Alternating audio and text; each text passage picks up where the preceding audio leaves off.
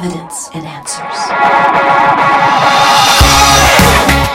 Evidence and Answers is a Christian apologetics ministry led by Dr. Pat Zukeran. Pat provides compelling messages from top apologetics scholars, defending the Christian worldview, and provides valuable resources for every person seeking answers to life's questions, as well as addressing key issues of our time. Serving to equip Christians who want to effectively engage their world for Christ is our focus. The Old Testament claims to record actual historical events from the creation of the world to the creation and history of the nation of Israel. Is there historical evidence that confirms the accounts recorded in the Old Testament?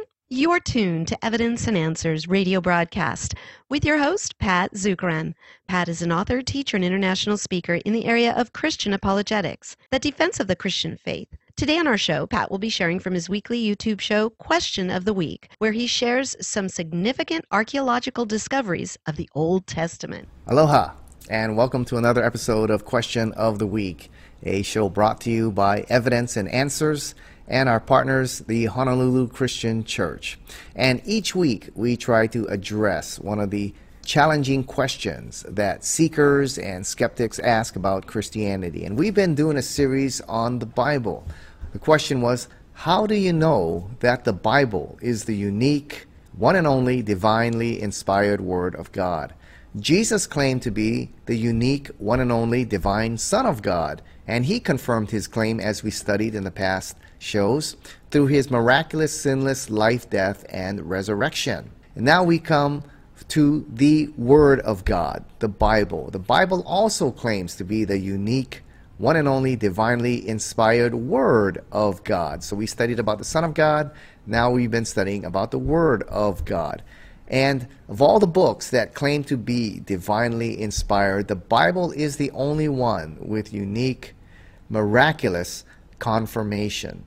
We talked about several lines of evidence. Jesus, the divine Son of God, he affirms the authority of the Old and New Testament. We talked about the indestructibility of the Bible. We talked about the unity of the Bible, despite its many diverse authors written over a 1,500-year period. Despite the great diversity, there's incredible unity. We talked about the legacy of prophecy, hundreds of prophecies made in the Bible that have come to pass, many in a remarkable way. The next one we come to here is archaeology, the testimony of archaeology. Archaeology demonstrates that the Bible is historically accurate. And if you have a work of historical integrity, then you have reason, a good reason, to trust its testimony, the contents of what it talks about. Even on things we have not yet historically confirmed, if the Bible has numerous discoveries that uphold its integrity, then this is a work you can trust. It's like a case in court, all right? You may not have witnessed the event in trial, the particular crime that occurred, all right? Let's just say a guy robbed a bank. You may not have witnessed that crime. There may be no video of that crime. There may be the testimony of just one or two witnesses, all right? Well, how do you know that you can trust those witnesses? Well, they get cross-examined. And if their testimony is affirmed to be true, even on detailed facts, the color of the car, where was the car, what time did this crime occur, and if they continue to be accurate again and again and again, then they have what would be called reliable testimony. Their testimony is admitted and can be used in court. And archaeology shows us that the Bible has very reliable testimony. It is historically accurate. Even in many of its details, it's remarkably accurate. There's no book like it that has so much archaeological confirmation. It's actually miraculous how much confirmation there is for people, places, and events of the Bible, that therefore archaeology testifies the Bible can be trusted. Here's what some of the top archaeologists have said. Dr. William Albright, the foremost Middle Eastern archaeologist, the father of Middle Eastern archaeology, said this in his book. He said, "There can be no doubt that archaeology has confirmed the substantial historicity of the Bible." Another very prominent Near Eastern archaeologist was Nelson Glueck, a Jewish archaeologist, and he stated, "It may be stated categorically that no archaeological discovery has ever controverted a biblical reference. Scores of archaeological findings have been made which confirm in clear outline or exact detail historical statements in the Bible." In fact, contemporary archaeologist Dr. Randall Price states in his book, The Stones Cry Out, that there are over 100,000 discoveries that confirm biblical places, events, and sites of the Bible. That is absolutely remarkable. No other book has such archaeological confirmation as the Bible. And that only represents about 10% of what's out there. 90% has yet to be discovered. And already, as Dr. Randall Price says, there are over 100,000 discoveries that confirm facts of the Bible. So imagine, as we continue to dig there in the Near East, discovery after discovery continues to confirm the historical accuracy of the Bible. We're making discoveries. It seems to be every week there's some great discovery coming up, a coin that is discovered, a manuscript, an inscription, something that affirms the historical reliability of the Bible. Let's just take a look at a few. I mean, we could stay here all day. This is a particular field that I study. I'm doing my doctoral research in this whole area of Near Eastern archaeology, and I can tell you we could stay here for days talking about the incredible discoveries made that confirm the historical reliability of the Bible. Let's take a look at just a few here. First, one of the most exciting discoveries was the Ebla tablets. Now, the kingdom of Ebla is an ancient civilization which was located in the present-day Syria. And we didn't know this kingdom existed until it was discovered in the early 70s. And as we discovered this civilization, we discovered great libraries in their cities, and over 15,000 tablets and significant fragments have been found at this site of Ebla. These writings date as far back as 2300 BC. And these tablets provided information of language, of customs, of culture and geography of the period of Genesis, of the patriarchal period, the time of the patriarchs, Abraham, Isaac, Jacob, Joseph. Provided information about that time which was valuable, and it showed that what the Bible presented was indeed accurate to that period. One of the great criticisms that critics attacked the historical authenticity of the Bible about is that many of the words that were used in Genesis, they said, were developed much later, around the 7th century BC. And so therefore Moses could not have written the first 5 books of the Old Testament. It was probably written about 700 years later, perhaps in the 7th or 6th century BC. Well, the Ebla tablets revealed that the Genesis accounts of the patriarchs accurately reflected the words, names, customs, and locations that were being used in that period. The tablets contain names found in Genesis, such as Adam, Ishmael, and Israel. Locations such as the cities of Megiddo, Hatzor, Gaza, Shechem, and Jerusalem were mentioned in the Ebla tablets as well. Deities such as Dagon, El, Baal, Molech, Yah, which are mentioned in the Old Testament, were mentioned there in the Ebla tablets. And also, one of the criticisms that critics attacked the Exodus account of, they stated Moses could not have written the first 5 books of the Old Testament, and Exodus could not have occurred in about 1400 BC because there was no phonetic alphabet system right there at that time. It was all cuneiform, so there's no way that Moses could have written the first 5 books of the Old Testament. Well, the Ebla tablets showed us that a phonetic alphabet and writing existed hundreds of years before Moses. So the idea that Moses could not have possibly written the first 5 books of the Old Testament was then just thrown out the window. Moses could have written the Pentateuch. It's very likely. And also, the Ebla tablets contain the oldest creation account, which had some similarity to the Genesis creation account. It talked about one God who created the world out of nothing. And it showed that monotheism was very ancient, perhaps even before polytheism. So the discovery of the Ebla tablets was very exciting and another confirmation of the Old Testament, specifically the first 5 books of the Old Testament.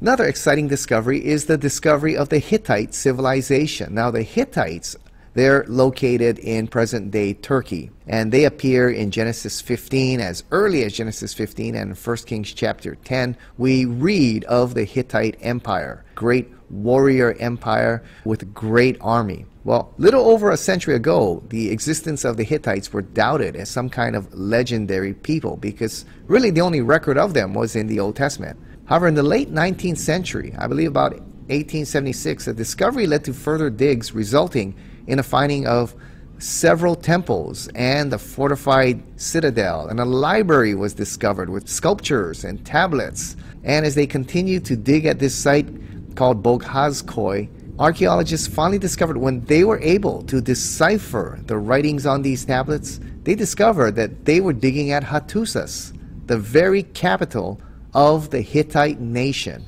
and the Hittites were found. This was considered one of the most outstanding achievements there in Near Eastern archaeology.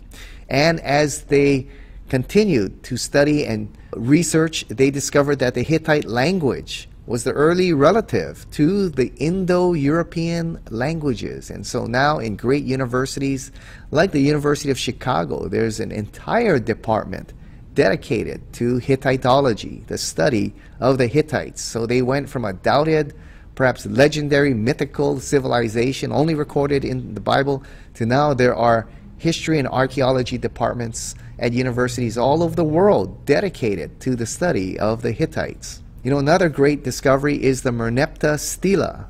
Now, there was a pharaoh in Egypt, Pharaoh Merneptah, who lived in the early 13th century, and he was a mighty pharaoh who came to the land of Canaan, or modern-day Israel or Palestine there, and he conquered the city-states and the tribes in about 1220 BC. So often Egyptians would go to Canaan and subdue the city-states and the people. And so he went and conquered the land of Canaan, and he conquered what he calls the 9 bows. All right, the 9 bows are the 9 perennial enemies of Egypt, the powerful city-states there in Canaan that every great Egyptian king had to conquer.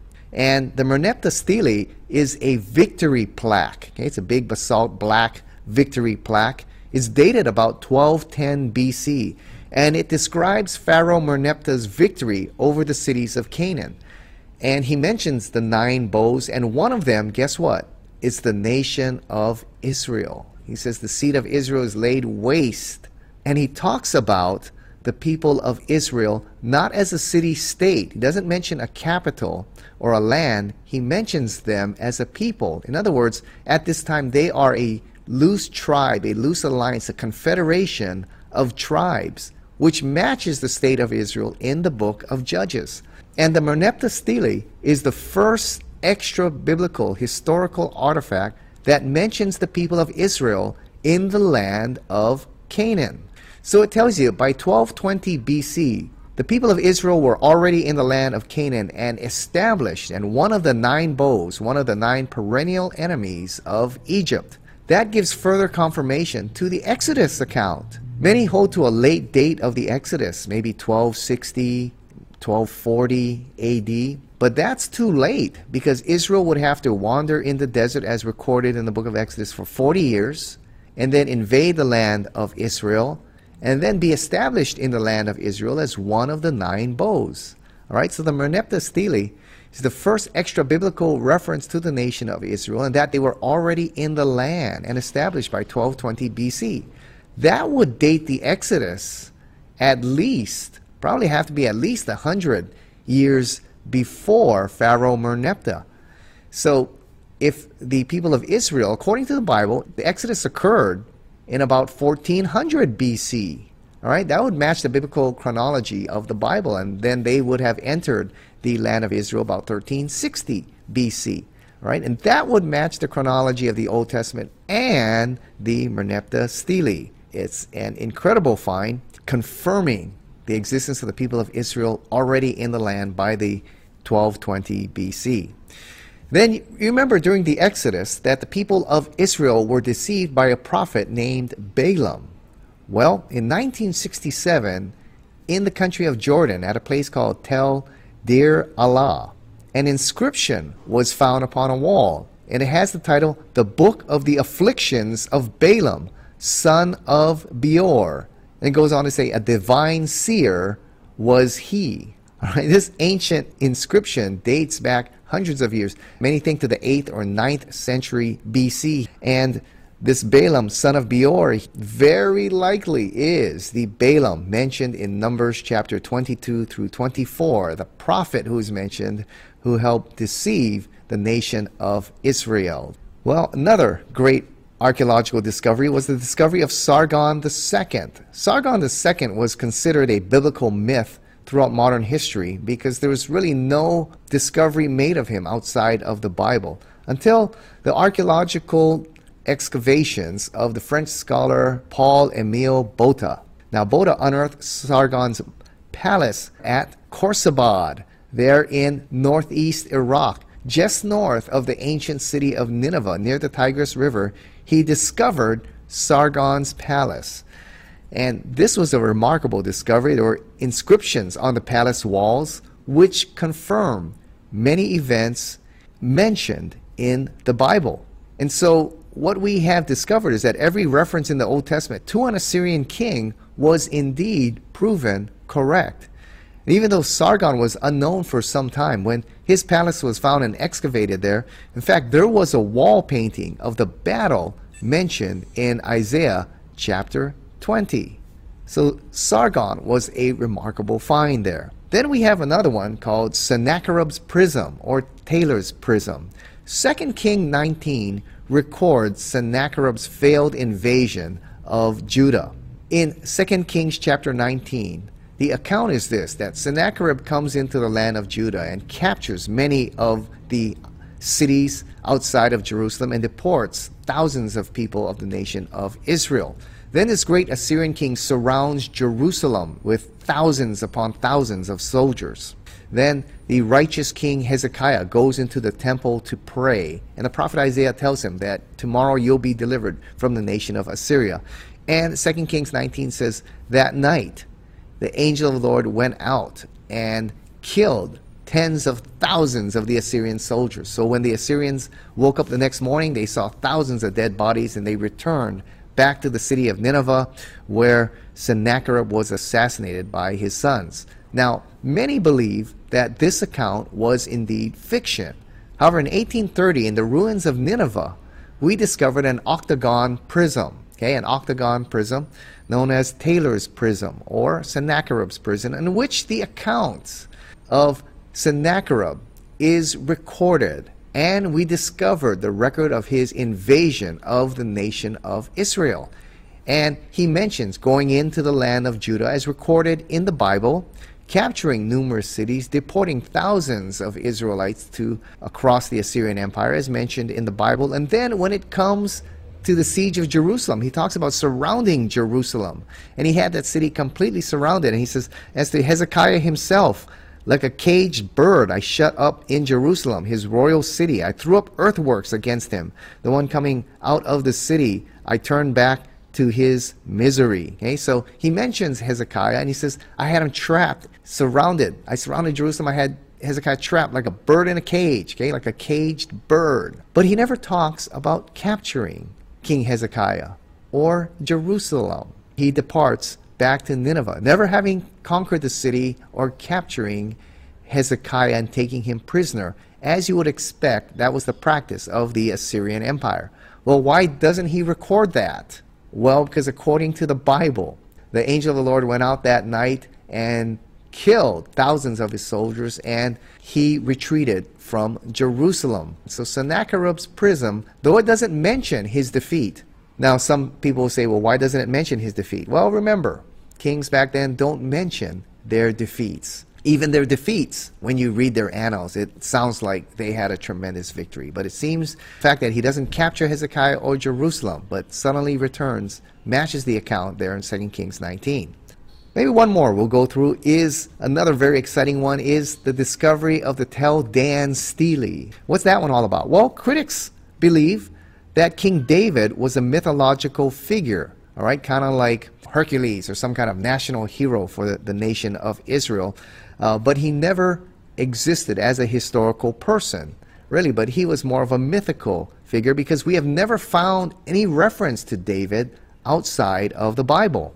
Well, in 1993, at a site in northern Galilee called Tel Dan, archaeologists discovered a black basalt stele, a victory plaque, with 13 lines written in Aramaic that could easily be read. And this was a victory plaque created by the king of Damascus, Hazael, in the 9th century BC when he defeated the forces of Israel, as recorded in 1 Kings chapter 15. And line 9 of his victory plaque mentions that he defeated the kings of Israel of the house of David.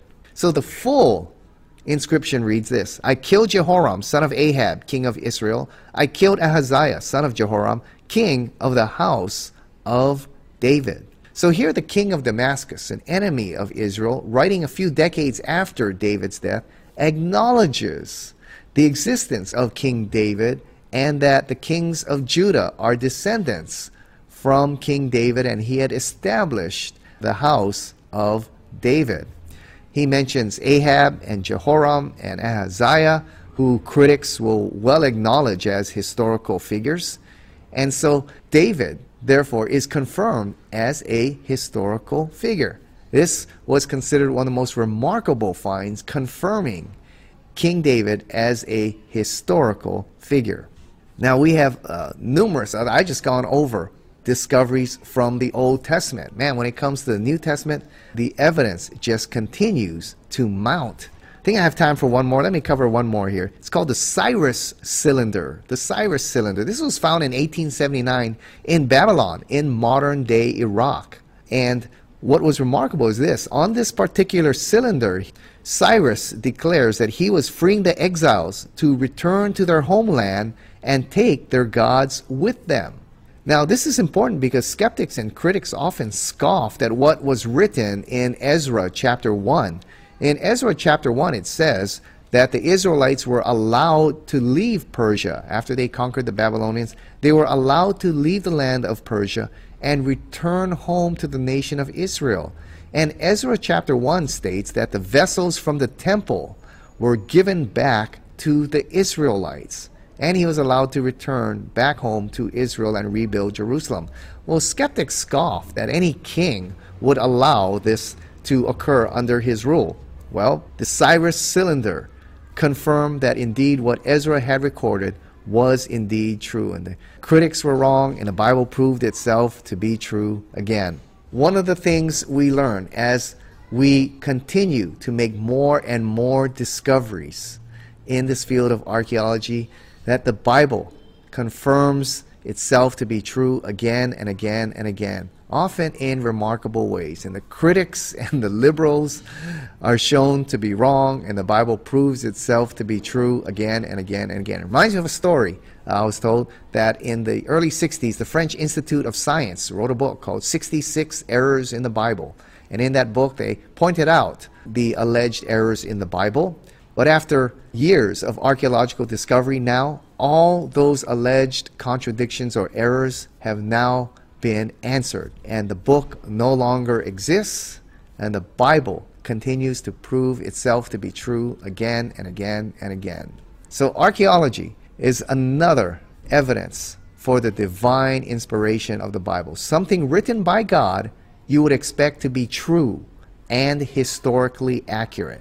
And indeed, that's what archaeology confirms. Well, no, we went through a lot. So if you want to read more on this, read our articles at our website at evidenceandanswers.org. That's evidenceandanswers.org. You can read a lot more on this, and we've done a lot more radio shows on this topic as well, podcasts that you can listen to on archaeology and the Bible. And I hope that this has aroused your thinking. If you've got more questions on these topics that we are covering, shoot me an email at pat@evidenceandanswers.org, pat@evidenceandanswers.org, and I hope we can answer your questions on a future show. So thanks for being with us, and we look forward to being with you again here on another episode of Question of the Week. We've We've run out of time. Thank you for joining us here on Evidence and Answers radio broadcast. We hope you enjoyed today's show. If you would like Pat to speak at your church, Bible study, or perhaps hold an apologetics conference, give him a call locally in Hawaii. That number is 483-0586. Or you may contact him through the Evidence and Answers website. That's evidenceandanswers.org. To keep quality broadcasts like Pat's on the air, we rely on generous support from you, our listeners. For the opportunity to donate, head on over to our website. Once again, that's evidenceandanswers.org, and you may do so right there online. You'll find we have a wide variety of resources available to you, so be sure to share our website with those around you. Evidence and Answers would like to thank one of our sponsors, the Honolulu Christian Church. If you don't have a home church and are looking for a great place to connect and grow in Christ, check out Honolulu Christian Church. For service times, log on at honoluluchristian.org. That's honoluluchristian.org. Join us again next time on the air or online as we provide compelling reasons for faith in Christ. That's Evidence and Answers with Pat Zukeran.